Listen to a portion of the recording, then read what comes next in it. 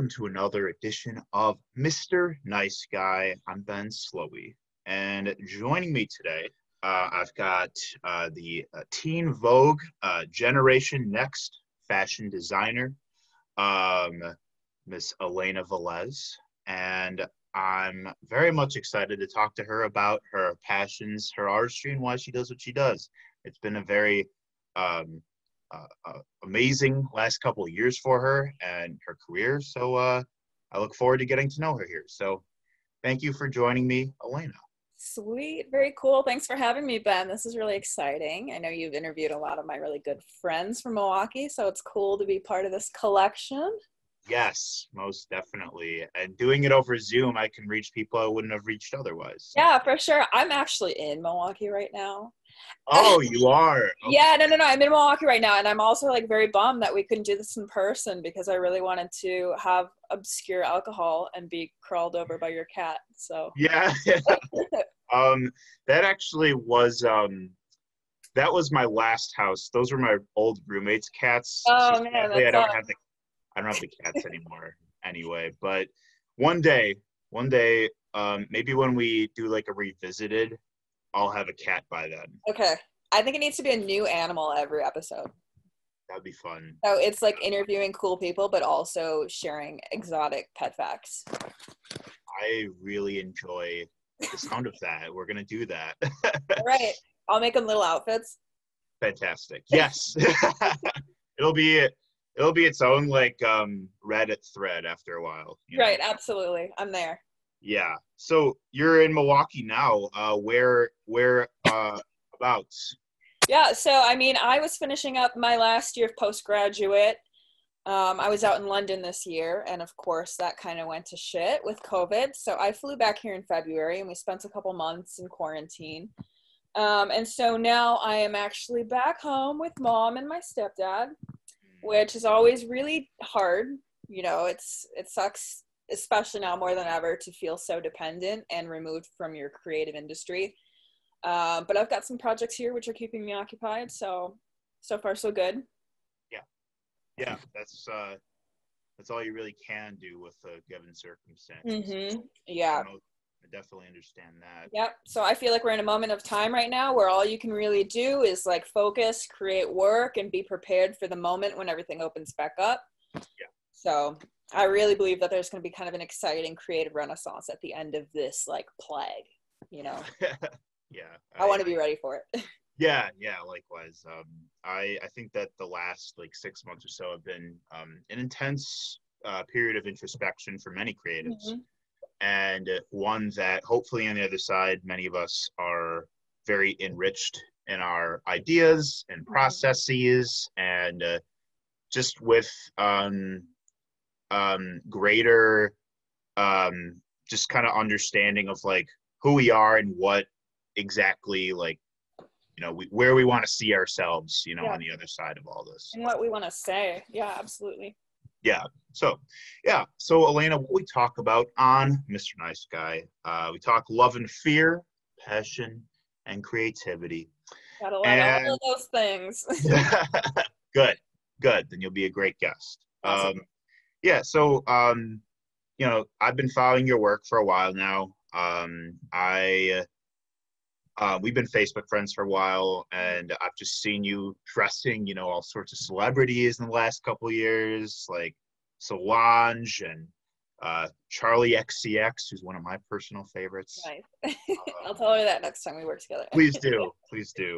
As well as Kali Uchis, many others, which I'm excited to talk about all that. But before we get into the present, we got to take a trip to the past. And with that, I'd love to hear a little bit about, I'll start with a simple question that I've been asking people lately is, what did you want to be when you were a kid? When you were a kid, what did you want to be when you grew up? I wanted to be a fashion designer. You did exactly what you wanted to do then. Yep, I had a lot of time to set myself on the right path here. That's awesome. Very cool. Well, I guess then what sparked your interest?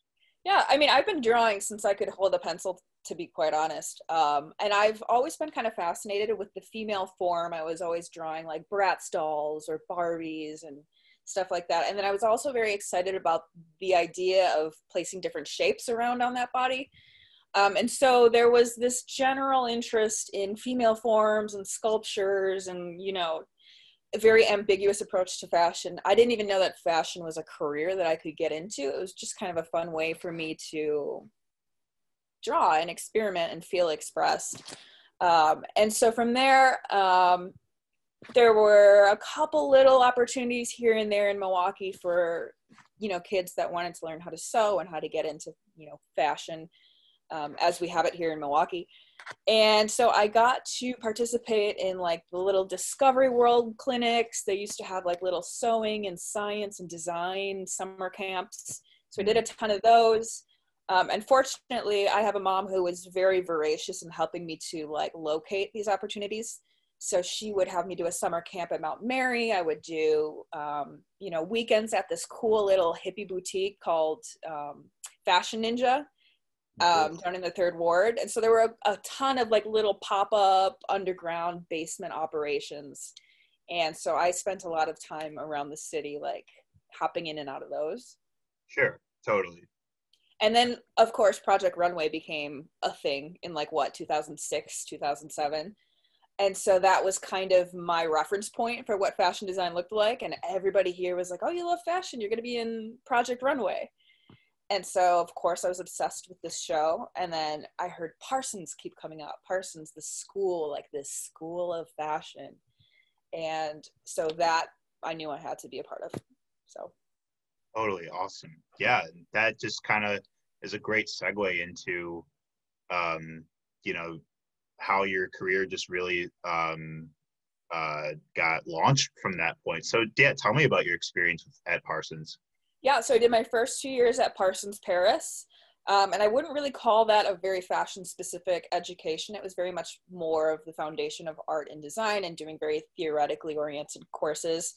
And then from there, I wanted to transfer back to New York because I thought that New York was probably going to be the likeliest, you know, place that I could see myself long-term, and I wanted to kind of proliferate the network and the industry there.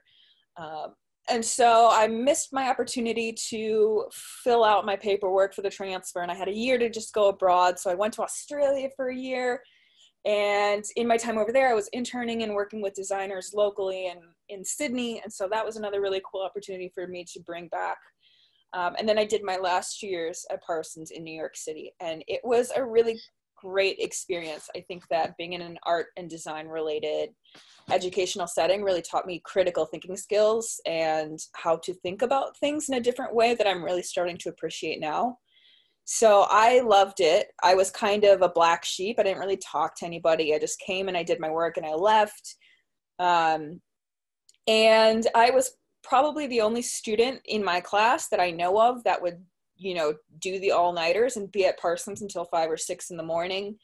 And then staying after hours, you kind of make other friends who are working that hard too. And you get to like form these really cool bonds with, you know, other creatives who are also like so starving to get their work out. And so a lot of the work that I'm creating right now is originally based on my thesis project, which I worked on my senior year and really took off. So that's been a lot of fun. Yeah. Do you drink a lot of coffee? I actually really didn't, but I started in France. So yes, now I do. And I've got my shitty Euro trash Starbucks here. So Very nice. Yeah. Mm-hmm. Yeah. I feel I was a late night worker. When I was at UWM, and I would have a lot of late nights in the library too. That's how I got into very copious amounts of coffee use myself. Yeah, for sure. Yeah, sure. So, and my vice was always like 1 a.m. dollar pizza on the corner. Oh yeah, that's a great thing in New York. Mm-hmm. Yeah. Do you think New York pizza is superior? Absolutely not. No, I am like very biased towards Rocky Rococo's, period. And then also like Chicago deep dish. Yeah. So like these thin little like cardboard pizza slices just don't do it for me. But at 1 a.m. they have a different, appeal. It hits different, as they It say. hits different, right? Different, yeah. I'm from the Chicago area, so I'm very partial to it. The Lou Malnati is Hell yeah. the best, but there's some good pizza in Milwaukee, I will say. But What is that little pop-up one that we have downtown that's so good? They have like macaroni and cheese pizza. not Ian's. It's Ian's, yeah. Oh, it is Ian. Oh yeah, I've eaten. I had a roommate who used to work at Ian's third shift, Uh-huh. and so he used to bring over like all of the leftover Yeah. pizza they didn't sell. So I've eaten so much Ian's. Yeah, the way you said Ian's sounded like you had a very specific opinion on it. Oh well, it's really popular like on the east side, so I'm just so Right. used to it. Yeah, but hey, Ian's is still really good. Shout out to Ian's Pizza. Oh yeah. um, Sponsor my fashion, Ian's. yeah, hell yeah, let's do that. Let's collab. Yeah, yeah, that'd be forward. That would be some forward shit. Some forward shit. Yeah. So once you completed Parsons, how would your career continue to move from there? Yeah. So I was super lucky. Like when I graduated, there's kind of one of two paths. You either get offered opportunities to work with a company, or you get offered opportunities to show your own work. And I was offered opportunities to show my own work. So I actually got picked up by V-Files. They do a yearly runway show. And so I had my, debut thesis collection premiere at the Barclay Center under V-Files, which is a very like well-known arts and cultural, program. Anyway, so from there, my work was shot by Vogue and Harper's Bazaar and like all of these amazing Condé Nast companies. And I ended up on Vogue Runway, which is kind of the stylist's Bible for where they go to pull looks for their celebrity clients who are doing appearances or doing photo shoots. And so I guess from there, I started to receive an influx of emails and like press, and everybody wanted to know about what I was doing or how they could go about borrowing the collection. And so I was just kind of riding that wave out and like seeing where it went, because my end goal was always to be autonomous and to have my own, label. So this felt like the right wave to ride. And then shortly after that, I was invited by the Swedish Fashion Council to show that collection again in London for London Fashion Week. So it was a really busy couple of months. And I felt like I had the attention and the base, and they were kind of curious as to what I was doing next. So it was really important to me to put out a follow-up collection so people knew that I was very serious about being independent, and that I didn't get hired away and you would never hear from me again. So that is where the second collection came out. And then I had kind of a year where I was like, do I want to go back to school and get an MFA? Like there's another dream school that I still want to have some accreditation from, called Central St. Martin's in London. And if you have those 2 degrees, like you're hot shit in New York, right? Because everybody wants the degree from the foreign country. And so Parsons made me very hot internationally, but like Central St. Martin's made me like very cool, locally in New York and whatever. So that's where I was last year, is I took a graduate diploma course at St. Martin's, which was cut short by COVID. And here I am. I've got a couple projects here that are like going on that I'm very excited about, that are going to be very like important. And I'm excited to go back to New York this spring when all of that is complete, to really reestablish my presence there, which I think is important. Yeah, totally. I think it's a better way to say it is it came full circle. Yeah, for sure. Yeah. For sure. Totally. But like Milwaukee is very essential to what I do for a number of different reasons. So to be like bi-coastal, like Wisconsin's not a coast, but like to be able to hop back and forth is like very important to the work and to me. So yeah. I totally, I feel that. Yeah. So I know that you have like a very, you have a very non-traditional style with your fashion. It's a lot of like metalsmith kind of stuff that you've, incorporated into your style. So I'm interested to hear about your kind of your inspirations and sort of like what really, like sort of what your vision is with the various dimensions of fashion that Yeah. you're passionate about? So that was the question that was posed to me as I was crafting my senior thesis at Parsons.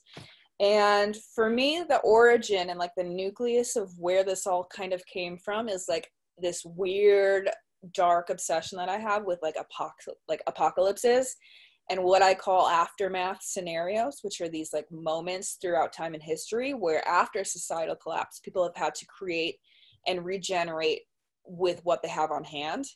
And I think that when you place yourself in that sort of a mind frame, you address very important problems that we're still having today. So I was thinking about how we could use like past as precedent for, you know, a lot of the issues that are still very prolific in the fashion industry, including sustainability problems, democratizing domestic labor, and, you know, things of that nature. And I realized that there are all of these times in the past that we've solved those problems. We just need to relocate them and reapply them into a contemporary context.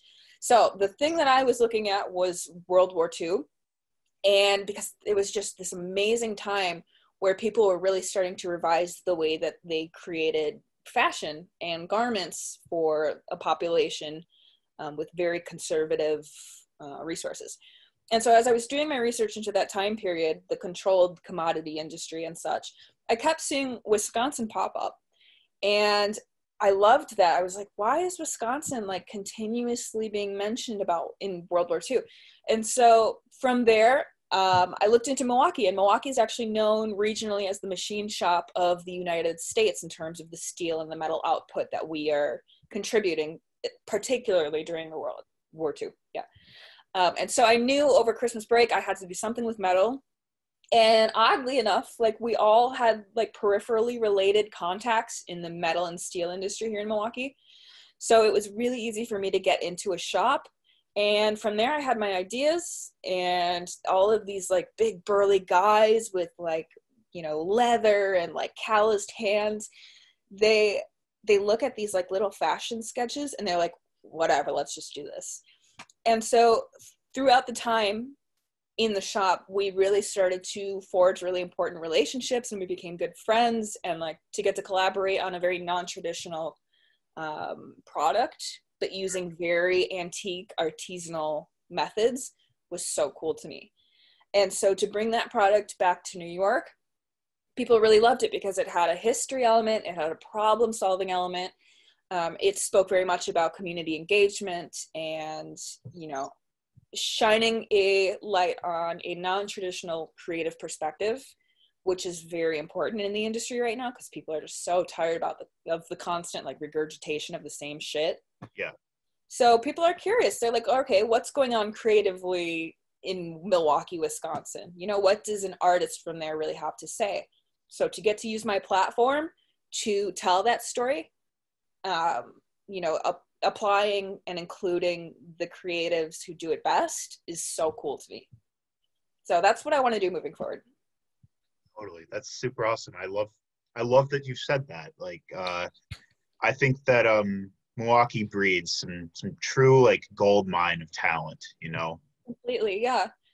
So there's so much room for opportunity here. Like the people are so excited to be involved in creative projects in a way that feels so much more fulfilling than working in New York, where it's just an industry and like a extension of a mechanism. Mm-hmm. So like, it's awesome. It's just so much more fun here. And I really believe in like bringing back what I've had the great fortune to learn abroad, like to be able to go to New York and Paris and all of these places is cool, but like fashion, you know, New York doesn't need another fashion designer. Neither does London. Like, we don't need more fashion designers. We need better stories, and we need better, like, to use fashion as a vehicle for something more important. And I think that I have that capacity here in Wisconsin. Yeah, absolutely. I think that you're accomplishing that very well. You know, incorporating like a dimension of fashion that is has a historical connotation, one that is sociological, one that can help expand the conversation about various social or economic or environmental, political issues even. That's exactly what I feel like most industries kind of need right now, is that, and especially with this really chaotic year where sort of, I know you mentioned your kind of fascination with apocalypses, like what better apocalypse? Yeah, right? yeah. That's this year to many, and I'm no exception, is a year where many have felt like, you know, we're sort of, romanticizing this the scenario of coming out of this whole thing on the other side. But what does that other side look like? Totally. Because things can't go back to the way they were before. Right. Right. So I think that very creative optimism you carry, where, you are working on stuff that can help encourage like a futuristic message and statement about like, how can we continue innovating the industry, but also making the world a better place, Right. Absolutely. And like, that's what's so necessary, is like, you can't be a maker of things outside of the context of the parameters of our world right now, because it's like, does the work even deserve to exist if you haven't considered sustainability, like ethical practices? And like, I don't like to preach on those too much because they're not sexy, and they should also just be inherent to the way that you work. So I just want to normalize that by not even, talking on it. But yeah, like, I think that COVID and this whole pandemic in general really did a lot to shift the industry, particularly in fashion, because now we're seeing like the degradation and the demise of like brick and mortar retail. So like the Barneys and like all of these like huge historic, behemoths of fashion just aren't relevant anymore, or they're bankrupt, or they can't be, engaged with in the same way. And so that, combined with the rise of internet culture right now, is really democratizing the way that small designers are able to reach their clientele base. And people are more intrigued by designers that have the time and the resources and the infrastructure to tell more authentic stories and to be more considerate of the way that they work. And that's where I want to be. Like, that's where I choose to exist. So totally. There's a moment of opportunity here. I just want to be ready for it. Yeah. Well, that's a beautiful place to have your mindset on. Like, I think that's the ideal place to be in, for sure. So I definitely like admire that. So that being said, I'd love to hear kind of about like some of these projects you've been working on in this time, like being back in Milwaukee and stuff. Like, what can we expect from you? So I was just contacted by this really cool New York transplant who's from Milwaukee as well. So we share a lot of like parallels in terms of our geographical situation. But he is a metal worker here in Milwaukee, and he reached out to me, and he's just so cool and so excited to connect on a project of some sort. So I'm actually really intrigued about the possibility of us working on the senior thesis collection, the graduate showcase that I would have rolled out this last season if I had been able to stay in London and complete my studies. So I think we're going to revisit that and try and turn that into something that we can repurpose and exhibit in September of next year. And then I also reached out to this really amazing woman who does custom artisanal copper pots in Wisconsin. Cool. And I was like, that is so non-traditional and so badass and just weird and cool and awesome and like very Wisconsin. And I was like, that is awesome. It's so cool. So we're going to hopefully work on something together. And then for the most part, I'm not sure when this episode's going to drop, but I'm in the process of negotiating a venture capital deal here in Wisconsin. Oh, cool. Oh, it's a lot of work. It's like, I am not a business, I don't know the vernacular or the entrepreneurship terminology and all of that. So it's been a lot of like self-propelled research. So hopefully we'll arrive at a decision with that, whether or not it's going to work out or not. But that's here in Milwaukee too. So that would take me through December. They've got like an incubator accelerator course, which would be really cool. Super cool. This will be out within the month. So. Okay, cool. Yeah. Nice. Yeah, it'll be done by then. We'll have an answer. Very cool. Follow up in the comments. Yeah. Yeah. I hear you about navigating the economics of branding. I know nothing about that stuff either. Mm-hmm.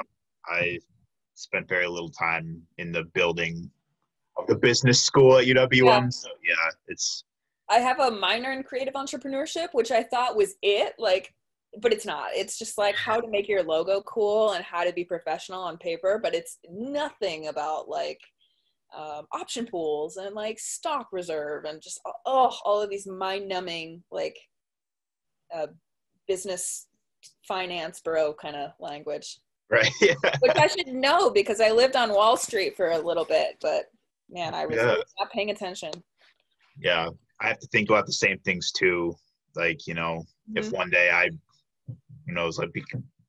invent nice guy industries, I'll have to think about the same things too one day. So, so as we had mentioned before, you've dressed and worked with many different kinds of celebrities, and at the end of the day, celebrities are, it's kind of like, it can be really wild and surreal to meet and interact with folks that you just see on your news feed every day, and you might never imagine meeting them in real life. But I'd love to hear about most memorable interactions that you've had. Totally.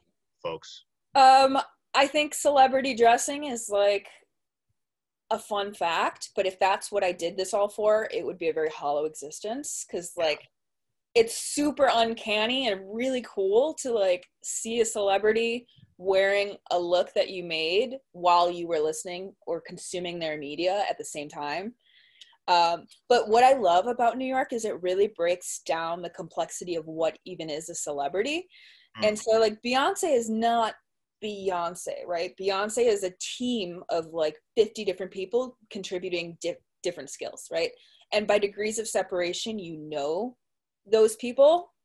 And so it really brings it down a notch and makes it a little bit more accessible and a little bit less a stardusty moment to realize that these people are very cool and they're very talented, but they're also a product of a team. And it's not that hard to get in touch with that team. So I think when I worked on Ariana Grande's Sweetener tour, that was really exciting. I was contacted by her stylist, Law Roach, and his team. And the thing is once you get into that tier of celebrity styling, you're not even talking to the stylist anymore. You're talking to his assistants, intern. It's very hard to get direct communication to these people. Yeah. But we were speaking directly right in the beginning as the ideas were manifesting. And it was cool because I had never really considered fashion for tour before. And there are all of these different considerations that you have to take into mind when you're dressing somebody who's also going to be twerking and ripping things off for a quick change behind. So that was really cool and a lot of fun. Who else? It's crazy. I'll get 24-hour commissions and you don't want to know nothing about my life within those 24 hours. I am a mess. I got a request from Halsey and her team to do her VMA appearance last summer, I think. And they're Friday night, I got that email and they're we need this in LA Sunday night. And those 48 hours, I have just repressed. You just have to dissociate, get the work done, and just hope it all works out. So sometimes it's very stressful if you're doing custom collaborations or commissions, but usually it's pretty low key because I have my collection already. Mm-hmm. And so what will happen is a stylist will reach out to me and they'll say, hey, I'm dressing this celebrity for this appearance. Can we see your line sheets? And so that is me just sending them images of all of, the products that are on the rack right now. And they'll go in and they'll pick out a couple things and then I just ship it off and it comes back. And then a couple weeks later, I either get content or I don't, Yeah. Yeah. And that's what's so disappointing is the fact that if there isn't a picture of it on Instagram, it didn't happen. Yeah. But it did if I had pictures and if I had tagged imagery, I would be popping right now. Right. Yeah. Oh, Elena, you're always popping. I hope so. Yeah. So I'd also love to hear a little bit more about Generation Next. Yeah, that was crazy. It's super cool. So I got contacted by Lindsay Peoples-Wagner, who is the editor-in-chief of Teen Vogue. And she was reaching out because she was very excited about young and up-and-coming designers who kind of represent an alternative perspective within the industry. So I was selected along with 2 or 3 other designers, and we got to put on a kind of pop-up New York Fashion Week exhibition. And Anna Wintour, who is the editor-in-chief of Vogue, actually came through and she interviewed us, and we got to chat, and it was super cool and very intimidating. But it was a lot of fun, and I got to meet some really cool people and be part of a really important initiative, which is something that is like important to me. Not only to be like appreciated for like the meaning behind the work, but also to get to exhibit it in a context that is also very urgent and like important. So that's what I really appreciate. That's awesome. Super cool. With that said, kind of like, touching a little bit on the philosophy you had talked about earlier about like your fashion and like your inspirations and whatnot. Like, I guess like in terms of like, young people as beauty standards are ever changing and evolving right now. And there's just so many different kinds of ways to look beautiful and feel beautiful these days. Like it's a very subjective and personal thing for many. I guess like what's like kind of like a message you want to get out to, other young fashion designers or young, folks that are trying to like kind of find their own style, their own look? Like, Yeah. what's like kind of a message you want to Yeah. convey to I them? mean, like, pretty is done. Pretty is boring. Nobody cares if it's aesthetically like nice. Like when a professor would critique my work at school and he said nice, scrap it. It's done. Like it's ruined. This is the worst project ever. It's nice. It's pretty. Yeah. That sucks. Like you want somebody to say, wow, that's really interesting, or that's unique, or like that is so ugly, but like there's a weird like, it tells me something that I didn't already know about myself in a different way. And so I think to be like, I am personally very anti-fashion. Like I don't participate, I don't purchase, I buy all of my clothes secondhand from Goodwill. Like I just get what's like flannel and stretchy pants. Like right now I'm wearing pajamas and like a shirt. I don't know whose shirt this is. Because like I don't partake. It's not interesting. Yeah. Like my love for fashion is craft oriented and it's very much about the process. But I think that we have to find a way to like make those two worlds interact, where you have very conceptually important work, but you also want to support a different way of interacting with fashion. So that's like kind of my mission in life, is to figure out how to find a way to make those two things meet. Yeah, but like fashion is just so subjective. It's like you don't even know that you participate in it, but like every choice that you make says something about you. And like I love to dress down and to dress very like Wisconsin core, which is what I call it. And I like to dress like a dad at Planet Fitness. And I just, Oh, hell yeah. I really thrive on that, like that energy of being the worst dressed person in the room who knows the most about fashion. Yeah. That's fantastic. Like underdog energy, which is like so Wisconsin, is like, it really does it for me. Totally. I love that. I've been trying to like expand my own idea of fashion too. Like, especially like, I think it's important to talk about beauty standards for men too. Totally. Like I'm really trying to like, wear more things that, challenge sort of just like the norms of like what looks appealing on men, or like what's made specifically for men. Like I've worn that stuff my whole life, like I want to start trying more different things too. It's like it's the fine line where you can choose to be more intentional about fashion, or you can just say fuck it and not even engage, and both are really cool for different reasons. Yeah. It's a style choice. Whether or not you even choose to engage is a style choice. Like Totally. whether or not you're making intentional decisions about the things that you adorn yourself with, like the lack of that still is an intentional choice. I'm kind of the same way. I'm a firm believer in like look good, feel good. Like the more effort you put into your outfit, like a lot of times you might feel more confident, but sometimes like, I it's sort of like you can say more with less. Yeah, I think so. Like I love to be underestimated. That is like the fuel under my rocket is like people don't think I can do it, or that I don't look like I could do it. That Yeah.